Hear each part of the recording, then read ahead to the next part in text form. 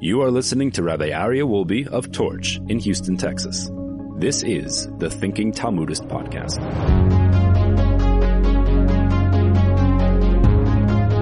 Awesome. Welcome back, everybody. Welcome back to the Thinking Talmudist Podcast. It is so wonderful to be here and to see everyone this lovely Friday afternoon here in Houston, Texas. To all of our listeners online, please like and share this podcast. Please rate it. We appreciate it very much, and we love your feedback.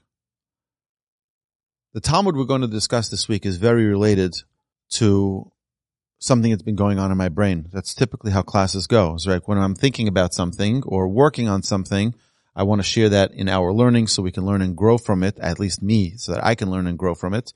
And recently, we've been talking about the blessing that we recite on the trees and how everything that Hashem created, He created for our pleasure. Everything that Hashem created, He created for our pleasure. Hashem wants us to enjoy. Hashem wants us to love every minute of our lives. And therefore, we have a special halacha, a special law that teaches us that in the month of Nisan, which today's the last day of the month of Nisan, today's Rosh Chodesh, so Chodesh Tov to everyone. And the mitzvah, the halacha says that you should find a tree, a fruit tree that you can see the buds starting to blossom and recite a blessing. What's the blessing? And it comes from the Talmud. Let's see, the Talmud in Tractate Brachot 43b says as follows. Amar Rav Yehuda said, My man denafik biyom Nisan, one who goes out during the days of Nisan, v'chazi ilani deka milavleve, and sees fruit trees in bloom, Omer Baruch Shelo Chisa B'Olam Davar, he should say, Blessed are you, Hashem, King of the universe, who did not leave anything lacking in his universe, Ubarabo Brios Tovos V'ilanos Tovos, and created in it good creatures and good trees, Lehanos Bahen Ne Adam, to cause mankind pleasure with them. So what did Hashem do? Hashem created a world, and He created in it fabulous creatures and fabulous trees. Why? To cause mankind pleasure with them. If anyone is to ever ask you, why did God create me? Why did God create this world? The answer is in this blessing. For one purpose, for pleasure. God gave us this world for pleasure. This is one of the most fundamental principles in Judaism. If you look at the beginning of Ramchal's teachings in the Mesilat Yesharim, Way of the Upright, or Path of the Just, you'll see the first chapter is dedicated to the purpose of man in this world. The purpose of mankind is, says the Ramchal, to derive pleasure. Now, we talk about pleasure. Pleasure is a dangerous word. Many people say, pleasure could be sinful. Pleasure can carry you away. Well, we all know, just like with money, there's real money and there's fake money, there's counterfeit money. So too with pleasure, there's real pleasure and there's counterfeit pleasure. And what the Torah's focus is constantly reminding us what is real pleasure versus what is fake, fleeting, disappearing pleasure. Yes, you can buy cheap pleasure. You can buy real pleasure. Which one's going to cost you more? Which one's more difficult to attain?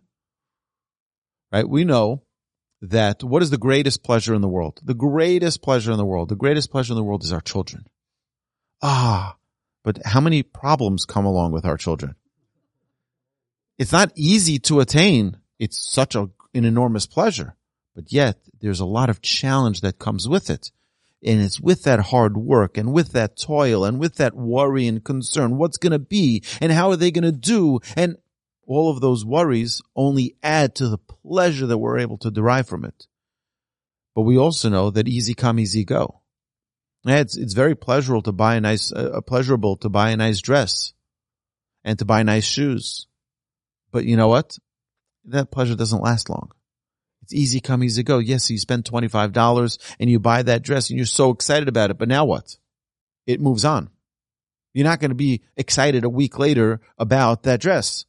It was an excitement. They say that the adrenaline, the endorphins that are created in the brain that give us that excitement when we buy a good haul at our favorite clothing store, you go to the mall and you buy. By the time you get to your car with your bags, that excitement, it's gone. Is that the type of pleasure that we're seeking? Is that the type of pleasure we want to invest our lives in? A fleeting, passing, momentary, temporary pleasure? Or do we want a real, genuine pleasure that is lifelong, that is eternal, that is never ending? This is the secret to Judaism. The secret to Judaism is that God wants us to enjoy. He doesn't want us to be separated from pleasure. He wants us, just another example. What is more pleasurable than a harmonious, beautiful, loving marriage? Nothing more pleasurable. But what is more difficult than creating a loving, harmonious, beautiful marriage? It's an unbelievable pleasure, but it takes a lot of hard work. So we see that pleasure is not an easy come, easy go. That's not what real pleasure is. Pleasure is hard work. Pleasure is something that we need to really dig deep into our core, into our essence, to connect with something, to find the virtue in something, to bring out the greatness in something. And that brings us tremendous pleasure. The greatest pain is when we fall short of that. And when we're not able to bring things to their full potential. So, here, I want to share with you now a piece of Talmud that we studied before, but a piece of Talmud that I think very closely relates to this one here. So we learned now Brachot, Tractate Brachot 43b. It's on the upper quarter of the page. And here the Talmud tells us about the blessing we recite on the trees. Now we're going to open up another Talmud, which is Tractate Chullin, page 109b. And the Talmud is going to tell us a story. The story goes about Yalta. Yalta said to Rav Nachman, her husband, she was the wife of Rav Nachman. What does she say? She says, Michti, come, let us see. Kol de osar lon rachmana sharalon kavase. Whatever the merciful one, whatever Hashem forbade us, He permitted us something corresponding. Osar lana dama, sharalana kavda. God forbade us to eat blood, but He permitted us to eat liver. Nida dam tohar. He forbade relations with a nida, but permitted relations with a woman when she's pure. Chelev behema, chelev chaya. He forbade us eating the chelev, the fat, a certain type of fat of a domestic animal, but He permitted chelev from an undomesticated animal. Chazir mocha de shibuta. God forbade us pork, but permitted the brains of a shibuta. Girusa lishna dechavra. He forbade us girusa. We'll find out what that is. And He permitted us the fish tongue. Eshes ish grusha b'chaye bali. He forbade relations with a married woman, but He permitted relations with a divorcee while her husband is alive. Eshes ach yevama. He forbade the relations with one's brother's wife, and He permitted a yevama, which is the levirate wife. Kusis yefastar. He forbade us relations with the Kuthians, but He permitted the beautiful captive. Be'inyan lamechol bisra bechalba. I would like to eat something that tastes like meat cooked with milk, she said. Amr lahu Rav Nachman letabache. Rav Nachman ordered his chefs, Zviku la kachali. Impale for her udders on a spit and roast them. Okay, we'll see what this is. We're going to learn all the commentaries now. So why is this connected to the Talmud that we just learned in Brachos about saying the blessing on the tree and thanking Hashem for all the pleasures? Hashem created pleasurable things because the purpose of this world is for us not to suffer.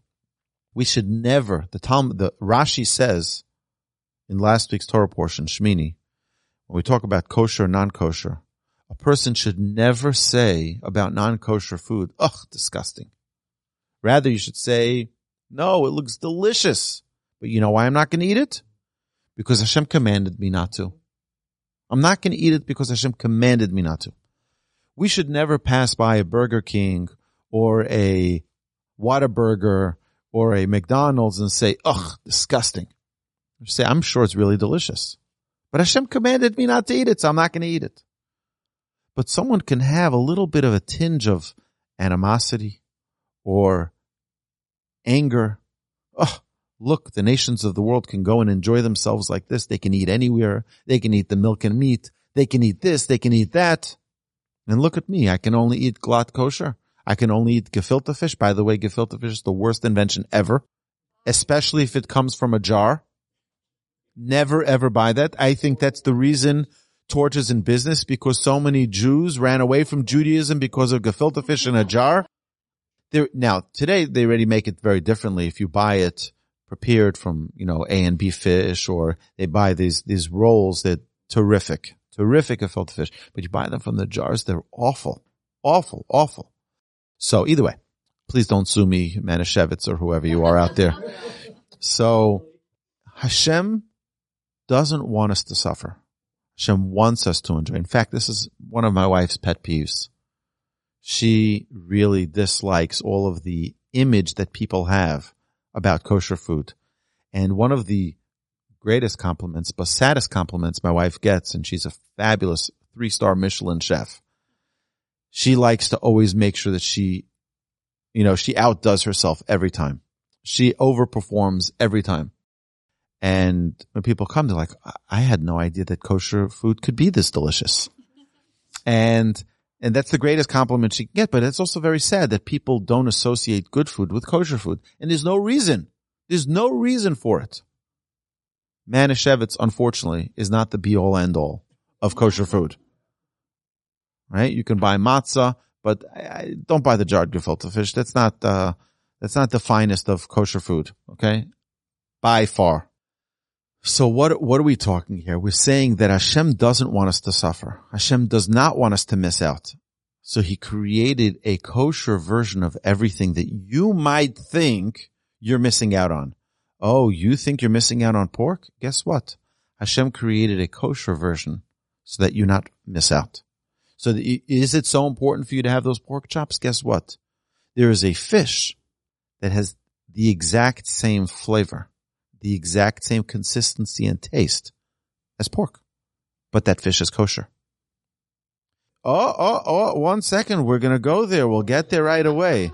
Where do we go to find it? Don't worry. We'll find it.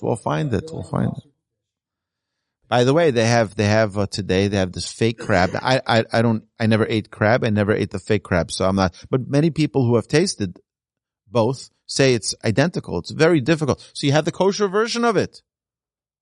In which case, which by the way, I think sometimes there's an argument that people might have somewhere in their psyche. They might have this argument, well, you can't, I can't find the kosher, so I'm going to have to eat it non-kosher. There's plenty of kosher that is fabulous. There's plenty of kosher. Don't kid yourself into thinking that you can't find it in a kosher version. It's there. It's there. And it's, according to what the Talmud tells us, exactly the same. Exactly the same. So, for example, you have this gelatin, which is pig fat, which is put into bubble gum. So any gum that you buy that's not kosher, you look in the ingredients, you will see gelatin, which is pig fat. So how do we have kosher bubble gum? There is a gelatin which is made from fish fat, which is from a kosher fish. And it's identical. Now again, I never tasted non-kosher bubblegum. I will tell you though, that growing up, there was a little bit of a temptation to have non-kosher bubblegum, because I'd buy those baseball cards, the Topps baseball cards, and they came with a little strip of gum. And I was always tempted maybe to give it a shot. I actually wasn't, but I always had to clean off that card that it was on, make sure it didn't have any more of the residue in case I licked the card. You know what I mean? Right. So the idea here is that God does not. We started off this class by saying that God wants us to have pleasure, which is why he created us and put us into this magnificent world so that we have pleasure and that we enjoy every moment of our lives. And that we not ever feel, a Jew should never feel like they're missing out. We aren't. I promise you 1,000,000 times over. We are not missing out on anything. Now, I personally don't think like I'm missing out on anything by not having pork. I was like, oh, you don't know what you're missing. There's plenty of kosher that I don't need to feel like I'm missing out on anything. And it's sad to me. I once went to a bar mitzvah, a bar and bat mitzvah. A friend of mine, a friend of Torch, invited me to one of his children's bar and bat mitzvah. They were doing it together with another family. And I came in there and, they were bringing out these trays with these things hanging over it. I'm not going to say what type of food it is because it's definitely not kosher. Those things hanging over the edges of the thing. And I was like, what in the world did I come to? Is this a bar or a mitzvah? I mean, the food that was being served none of it was kosher. The drink that was being served, none of it was kosher. And it was really sad to me that people are celebrating what is supposed to be the time where people are showing their commitment to Torah. They're showing their commitment and responsibility, and instead it's being celebrated with things that are not kosher, the things that are not. The Torah clearly tells us not to eat those things. So to me it's very sad. If you look at Leviticus 11, last week's Torah portion, Parshas Shmini, the Torah very clearly states what is and what is not kosher. Why is that important to us? God says, these are the ingredients your soul needs to thrive, to feel connected, which is the greatest pleasure in the world. The Ramchal tells us, pleasure, lehanos miziv shchinaso, to pleasure in the closeness with the Almighty. There are things that you eat that make your stomach sick. There are things that you eat that can hurt your vision. There are things that you can eat that can hurt your belly, right? You get fat from it. There are things that you eat that can make you feel nauseous. Your soul is no different. There are certain ingredients that damage your soul's ability to connect with the Almighty. There are certain things that you eat that hamper your ability to elevate yourself spiritually. There are certain things people don't eat before they fly. It's going to give me an upset stomach. Imagine if people understood that there are certain things that are not good for your soul. They'll give your soul an upset stomach. They will block off. In fact, it's very interesting that Chinese medicine, the Chinese Journal of Medicine, they published an article about tefillin. They're very into acupuncture. And they came up with this research paper that the place where we place our tefillin, our box of our tefillin on our head, and where we place the knot in the back, and where we place the box of the tefillin on our arm, and the straps on our arm, tied around 7 times, are the exact places you would place acupuncture needles for spiritual connection. What a coincidence that Torah Judaism actually connects with God. It's not a coincidence. There is no coincidence in Judaism. This is the beauty of our Torah. There is no coincidence. Hashem wants us to connect with Him. Hashem wants us to build our relationship with Him. What type of relationship is it? It's not a struggle. It's not a fight, a battle. It's a pleasure. We just have to see and understand that Hashem wants only what's best for us. He tells you, listen, I'm the manufacturer, just like Mr. BMW will tell you, it's not a good idea to put water into your gas tank. It's best for you to put premium unleaded, super premium unleaded. Why? Who are you to tell me what to put into my car? Guess what? I'm the manufacturer. I'm giving you the recommendation. I'm telling you, if you want to maximize the driving experience, please, this is what you got to do. But if you don't, that's fine. You could put hay in there for all I care. I don't care. It's your car. It's exactly a parallel to how our relationship with Hashem is. Hashem doesn't say, whoa. You're putting something that's not kosher into your body, guess what? That's not going to be good. I'm taking it away from you. No. Hashem says you have free will. You can do as you desire. Owner's recommendation. Editor's note. If you want to connect and you want to feel the highest level of pleasure, these are the ingredients. So let's see what the Talmud says here about all of these interesting foods that are a kosher substitute.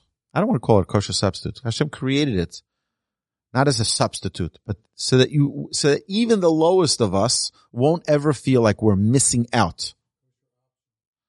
There's always that kosher option. And just by the way, just for the argument that people say about kosher food is so expensive, it's ridiculous, the rabbi tax. So let me just tell you like this. I've heard this so many times. Like, oh, I need a rabbi to bless my food. It's okay. My food doesn't need to be blessed. So first that's mistake number one. Your food is not blessed by any rabbi, ever. There's no rabbi sitting on the food chain blessing your food. So that's mistake number one. Number two is that what the rabbi is doing by supervising is ensuring that nothing unkosher went into the food. His blessing is irregardless of your, wanting it to be blessed or not. It is only about ensuring that no non-kosher food gets mixed in. I will give you an example that I was part of. I was working for a kashrus organization many years ago, the CRC out of Chicago, and they were giving supervision for a plant over here in Houston that was doing potato chips or different types of chips. And they had several different lines that they would have these potatoes that were already pre-cut, pre-everything in a big vat. They would dump it into the machine, and then it would go on this conveyor belt. It would go through the oil, and then it would be flavored, et cetera, et cetera. So on that same belt, they would also have pork rinds that would go through that same belt. So in order for the kosher line was on a separate belt. I was there. I'd go check it out. It was on a separate belt, separate oil. There was no connection between the two. And I would come in to inspect at random times. They never knew when I was coming. They couldn't change things. And everything, because of our government, we have to have every single item that goes through that conveyor belt needs to be marked. So every single bag, when you buy a bag of potato chips, a bag of pretzels thank you. So here's an example. Delicious Snyder's of Hanover mini pretzels. So if you look on the side here, they have over here all of these little numbers and letters. And this is telling you what conveyor belt it was on, what time it was produced, what the effective date, the best purchase by date. It's giving you all of the information right over here. Now, we don't always understand what it means, but it was made at 11:14 a.m. Okay, so if they have, God forbid, when they have these recalls of salmonella or something that's in the food, how do they know how to recall it? They say, if it has these numbers, we're able to recall it. We know that it was on that line. It was they're able to narrow it down. Every single one of these things. So I once went into the plant and I looked into the books and I'm like, whoa, 1 second. I see that you ran the kosher line, quote, kosher line, on the pork rinds line. And we had to pull the entire stock, the entire batch was thrown out. Not sold as non-kosher, because it goes into the bags that says that kosher certification. The entire batch was thrown out. That is what the rabbi does. The rabbi ensures that there is proper supervision. I would hate to buy a bag of potato chips that was soaked in the oil with pork rinds. That would be a devastating thing. And that's why you need to have a rabbi who's overseeing these things, that's ensuring that the food you're buying is actually kosher. When you see, which by the way, this bag has a kosher symbol on it. This has the OU, the Orthodox Union. Right over here is the kosher symbol. It's telling you that we had a rabbi there supervising, ensuring that this was actually done in a kosher way, that all of the ingredients are kosher, that the line that it was put on, that the ovens that it was that they were baked in, everything was done properly, and that it is okay. By us putting that symbol there, we're ensuring that the food you're eating is actually kosher. There you go. Eat it. Enjoy. Yes, sir. Yes. Okay. Excellent question. So why are there so many kosher symbols? So it's a very great question. I'll tell you the way it started.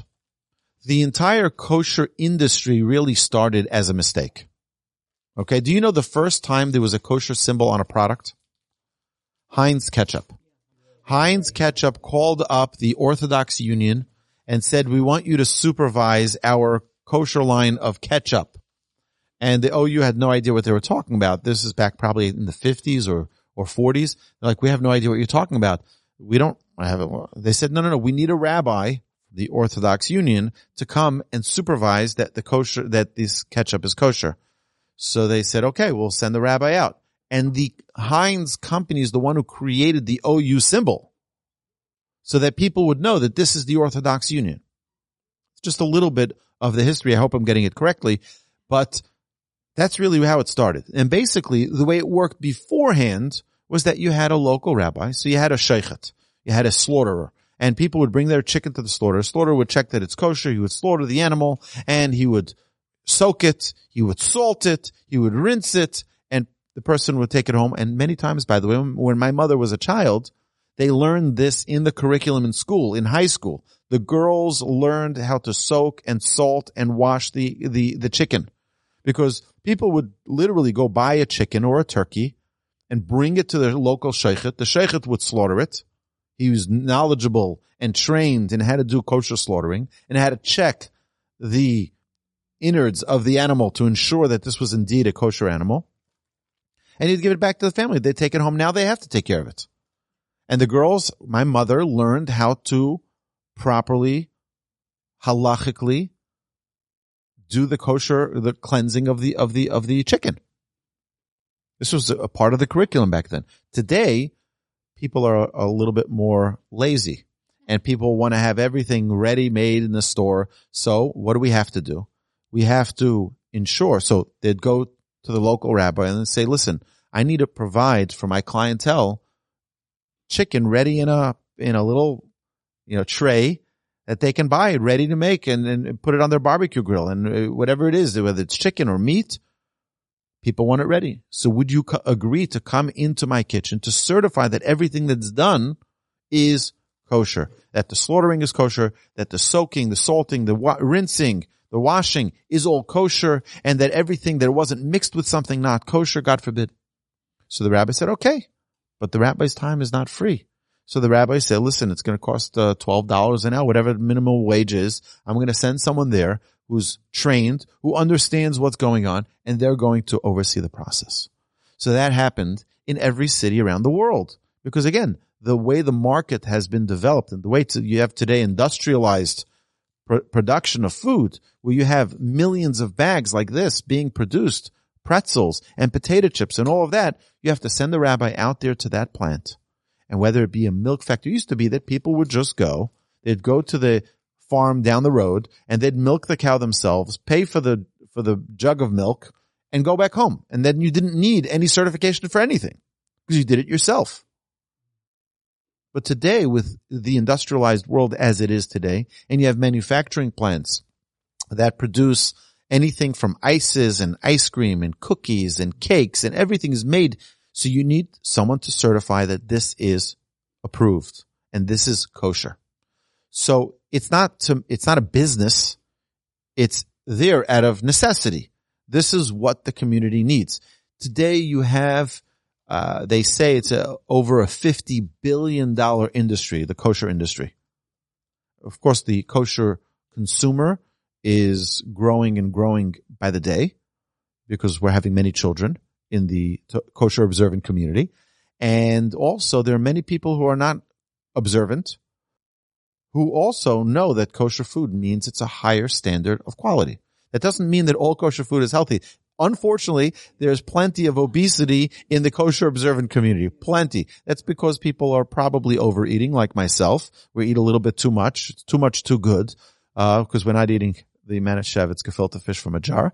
But the idea here is that we need to understand that God created all of these things so that we enjoy. There's nothing wrong with having good food. It's not sinful to eat good food. It is sinful for us to damage our bodies and to not take care of it. So here's just a little plug. Guys, ladies and gentlemen, please be healthy, eat well, exercise well, take care of your bodies, because it's the only body we're going to get to carry the soul around. And the soul has a job to do. We have things we need to accomplish with this soul. And if we don't have a healthy body, we might cut that life short of that soul. Not good. So this is a word of encouragement that we all, mainly to myself, looking here at the mirror, a word of encouragement that we all need to make sure that we are good curators of our dwelling for our soul, which is the body. We need to ensure that our body, we're taking good care of it, because it's not the body that's going to miss out and lose out. It's our soul that's going to lose out if we're not going to be healthy. We're not going to be able to fulfill our responsibilities in this world. So, yes, sir. So the question is whether or not you can have ready-made chicken or meat from one of those supermarkets like Randall's that we have here in Houston, or H-E-B. So H-E-B does not offer any cooked food, hot, but Randall's does. They have rotisserie chicken that's kosher. They have other foods that are ready-made that are kosher, and they stamp it. It is certified. There's a rabbi there, a mashgiach there, who is trained that A, it was kosher. Number two is that everything in the process, all of the ingredients are certified and kosher. So if you can try this. You can say, listen, I have, get them a non-kosher, ingredient. And you say, would you mind, I would like to have my kosher chicken, cooked in your facility here, right? And you have chicken there, and you say, I like this ingredient. Can you just put this ingredient on the chicken? And the mashgiach will look at it and say, I'm sorry, you can find a kosher ingredient, but not that. And so nothing can go back into that kitchen without the mashgiach, the person supervising, ensuring that everything is kosher that gets in there.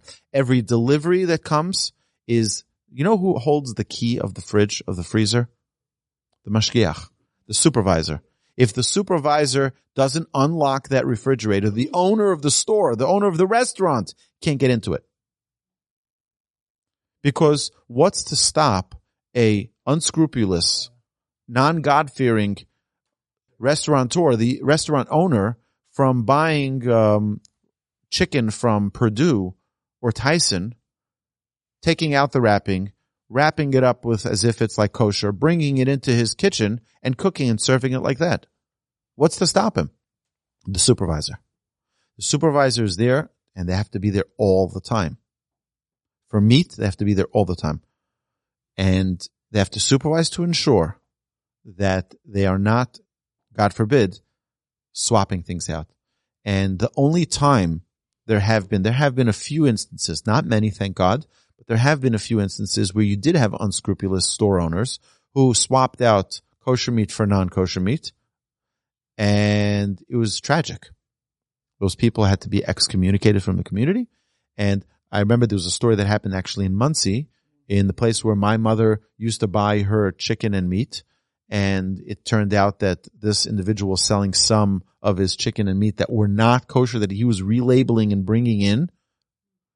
And I called my mother. I found out about this when I was in Israel. So it was like early in the morning. I heard about it. It was like 8 o'clock in the morning.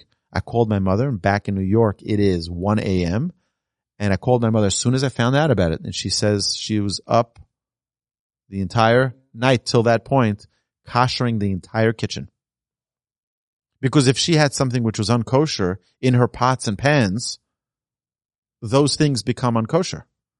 She stayed up and koshered every single thing in her kitchen.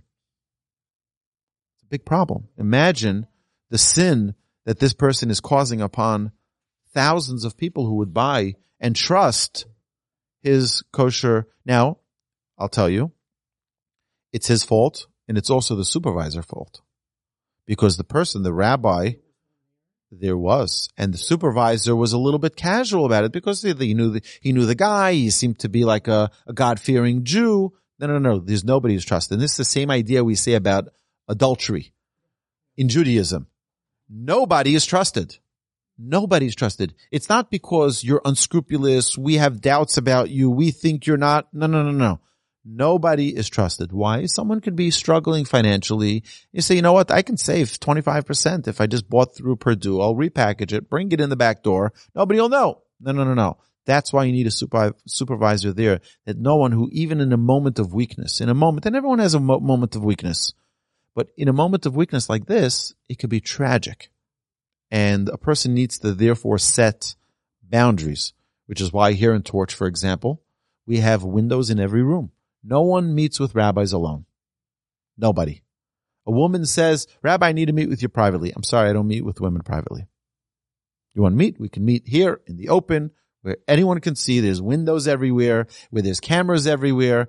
God forbid, even if you have that amount of caution, some crazy person can go out there and say, hey, I was there and the rabbi, well, we have cameras. We have everything to protect also the rabbis and to keep us, mainly the rabbis, so that we don't, God forbid, get hurt in the process. But this is to ensure that there's an extra level of protection. We need to set it up before we're in a challenge. And that's why we have kosher supervision. So just to go back to this, even though we were way off track here, but that's the nature of the Thinking Talmudist class, is that we keep on thinking and talking it out. And yes, we have many kosher symbols. Make sure they're good ones. Make sure they're bona fide, authentic. And you can ask me. I have people texting me all the time. Have you heard this of this kashrus? I just got one yesterday. Someone texted me. He says someone claiming to be a certification out of Houston, Texas. You know who this guy is? I said, I do. He's Rabbi Yaakov Cohen from Torch. Excellent. Highly recommend it. And you can find some products actually in Costco that are certification of Rabbi Yaakov Cohen, like the frozen mango. If you go there and you look at the frozen mango, you'll see the certification is whole kosher foods. And that is Rabbi Yaakov Cohen from Torch, our very own. So that's awesome. I was like buying the product with joy and with like a special kavana, a special intention, we're supporting our own people. And I'm very excited about that. So yes, so look around for good kosher symbols. Now, sometimes just because there's a kosher symbol doesn't mean it's bona fide. It does not mean that it's a good one just because it says K, it's got to be good. It says K. For example, there's a common mistake that people have with two particular symbols, and I'm not here to decide whether or not they are or not kosher. I don't want them suing me and telling me that I defamed them or anything like that. But look into it. There are many who say that it's questionable. One of them is triangle K, and the other is tablet K. It looks like two tablets with a K in the middle, and you see it on fish many times. And according to many people that I've asked, it's not recommended. Again, each one of our listeners and each one of our viewers, please do your own research and don't rely on anything I'm telling you on this matter. Do your own research, but make sure that if you're relying on the supervision of another person, that you know that those people are bona fide and that they're not relying on leniencies that are unacceptable. And many times they'll find some leniency from some rabbi from 1,000 years ago that nobody holds by. It says, he says that if you have this and it's less than that, then that it's fine, that it's okay. It's not okay. Just like we wouldn't be okay with an unscrupulous mechanic for our car who's going to put in the wrong thing for our oil and put the wrong thing in for our fluids. It would be like, no, it's my car. I don't want my car. Don't do that with your body either. You want to make sure that the foods you eat are bona fide, authentically kosher, and not ones that are compromised. Yes, so definitely if someone is mistakenly sold items that were portrayed as being kosher and they didn't know, so it's a shogeg, it's someone who did it by mistake, it's unintentional, and therefore in the heavens they're not going to hold that person liable. But again, we're saying that we want to be on the highest standard possible and ensure that everything that comes into our mouths is 100% perfect. And that's what we're striving for. We're striving to ensure that everything is on the up and up and that we're not dealing with any compromises and we're not trying to cut any corners. Again, there are some kashrus agencies that will cut corners. They say, well, it's for the masses and we want to make it affordable, so we're just going to, overlook certain things. That's not acceptable. We want to ensure that everything that goes into our mouth is on the highest level of kosher. Okay, so it is important. It's not difficult. It's not difficult. There's no reason that every single ice cream shop shouldn't be kosher. It's ice cream, for crying out loud. It's not so difficult, right? But there's a process of doing it the right way so that it could be certified. It's not something which is out of reach.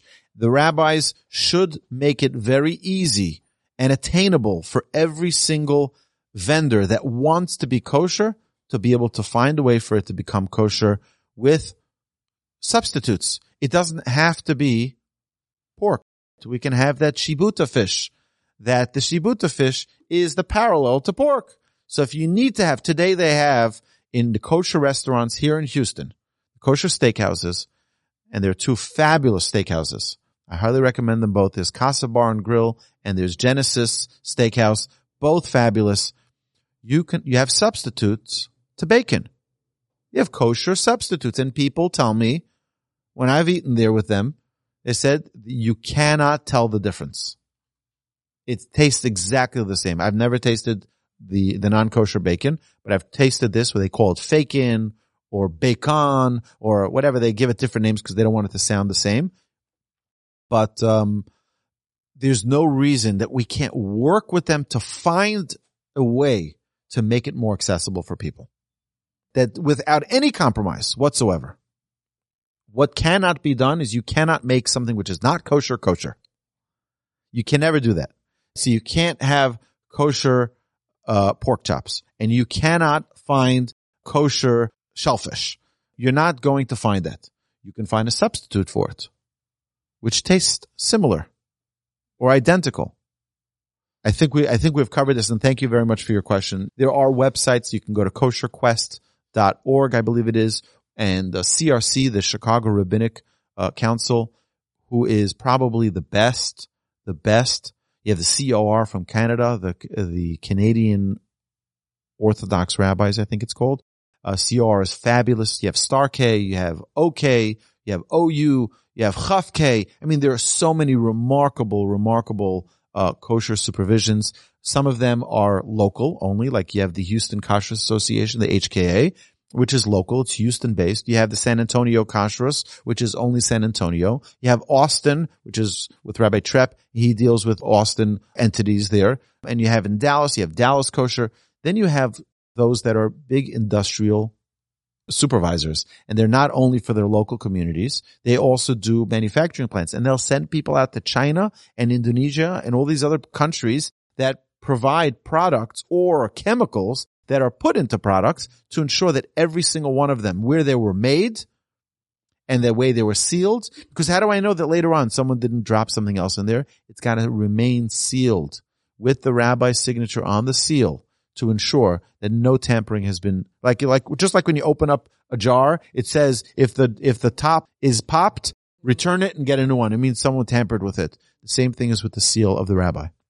It should be untampered with. And to show its authenticity and that it is indeed something which is kosher and that was not played with. So, my dear friends, we're a little bit over time already, but I want to thank you so much for this exciting conversation. And next week, God willing, we'll continue this Talmud from the tractate in Chullin 109b. Right, but you know what? I'll tell you what really is amazing about the kosher industry today is that it used to be when I was a child, and you'd walk in the supermarkets and the stores, if you were in a Jewish community, you'd be able to find kosher. If you were outside of a Jewish community, you were out in New Hampshire, you wouldn't find anything kosher. Today, with the industrialized kosher, you can find almost everything kosher. I'll just share with you one quick story. Many years ago, we started a program that currently is run by the Houston Kosher Association, but it used to be run exclusively by Torch. And it was called Kosher Month. It started as Kosher Week, and then we went to Kosher Month. And part of the experience was giving people a tour of supermarkets. And I was once sitting at someone's house, and I was telling him, right now we're in the middle of doing Kosher Month, et cetera, and we're going through. He says to me, Rabbi, I will never be kosher, ever. I said, really? I was sitting with him in his house, learning. I said, come with me to your pantry, and I will show you that you could be kosher easier than you can imagine. And we went through and I showed him the kosher symbols, the OU, the OK, the Star-K, the Chaf-K, all of those things. He says, I never knew that means it's kosher. I thought that just meant it's like, registered trademark or something. I had no idea. It turned out there were, of his entire walk-in pantry, there were about 10 products that were not kosher. And those 10 products is just because he picked the one that didn't have a certification. It's not that it's something that the whole category was not kosher. It wasn't like, it was jarred pork. It was a tuna fish that just didn't have the kosher certification. It was corn that you could have picked the kosher corn, but you picked the non-kosher one. And if we just pay attention and notice when we go shopping, just look for those symbols. You will find, I guarantee you, every salad dressing you can find in a kosher. Every single topping for cakes and every single topping for your soup and your dishes, whatever it is that you want to do, you can find a kosher supplement for it. So it's not so difficult. It's not like it used to be. Today, because of the world of the manufacturing plants and the industrialized kosher world, we can find kosher everywhere. Lender's Bagels. You can be anywhere in the United States, almost anywhere on planet Earth, and find Lender's Bagels. They're kosher. Look, there's an OU symbol there. So it's not so difficult. It used to be, we're traveling someplace. We're going to Arkansas. There's not going to be kosher food there. You can stop in any Walmart, the grocery. You can find it in Target. You can find kosher everywhere. Except for, yes, even cheese you might be able to find. There's some Kraft cheese that is kosher. Yeah, there's some. You can look for the symbol. You will find it. And like the string cheese, the Kraft string cheese, look for the symbol. Make sure that it's kosher. By the way, I made the mistake sometimes. That sometimes I go to a store, I do the shopping, and I put things into my cart. My wife's like, this isn't kosher. Like after I came home. And I didn't realize it was one that had a kosher symbol and now doesn't. Sometimes we assume that it always is kosher, but sometimes they lose their certification because they decided to supplement certain ingredients and certain components with non-kosher. Yeah, that's right. And the kosher certifier will tell you that if a product that they certify is no longer kosher, or if there's been a problem. There are things that happen in manufacturing plants. They can't get from their supplier certain ingredients, so they go to a new supplier, and that new supplier is not kosher, and they forget to tell the supervisor. They forget to tell, and usually they check to ensure that every part is kosher and every supplier is giving you kosher product. You need to ensure, it's part of what my job was when I was working under the CRC, was to ensure that each vat that they were receiving of all of the ingredients of everything had a certification. And it wasn't a certification of CRC. It was a certification of a different entity. One was in Montreal and one was in Washington State and we needed to ensure that everyone was properly certified by its original manufacturer. So it's gotten much more complicated than just having a rabbi walk into the store and ensure that it's kosher. Thank you. I hope this gave an opportunity for everyone to understand with greater clarity how the kosher industry works. And hopefully next week we'll continue to learn about the incredible pleasures that God wants us to enjoy from, and God is not limiting us. So my dear friends, have a magnificent Shabbos, and thank you so, so very much. One of the blessings that we recite under the chuppah is a really beautiful blessing. Let me read this to you. Under the chuppah, so one of the blessings that we recite under the chuppah by the rabbi officiating the chuppah, he blesses on the wine, and then he says the following blessing: Baruch atah Hashem Elokeinu melech haolam, asher kiddushanu b'mitzvosav, who commanded us with his commandments, v'tzivanu al ha'aros, and commanded us regarding forbidden unions. V'asar lanu sa'arusos, and forbade betrothed women to us, meaning if you're not married, you're forbidden to them. V'hitir lanu sanesuos lanu, and permitted women who are married to us through canopy and consecration. Al yidei chuppah v'kiddushin. Baruch atah Hashem mikadesh amo Yisrael al yidei chuppah v'kiddushin. Blessed are you, Hashem, who sanctifies us, his people Israel, through canopy and consecration. So what's going on here? Meaning, the Torah is telling us, if you're not married, forbidden. Married, Torah wants you to be married. The Torah wants you to have relations. Torah wants you to be with your spouse properly. There's a right time, there's a right place. And that's what the Torah is telling us. The Torah is not telling us you can't be with a woman. No, you could be with a woman. Marry her. just a couple of notes here. Someone wrote in the comments here that when they lived in Chicago, they could buy beef bacon, which I believe you can find the kosher of it, and it was better than the pork. So my dear friends, have an amazing Shabbos, and thank you so much for this delightful, exciting class. I learned a lot. Have a good Shabbos.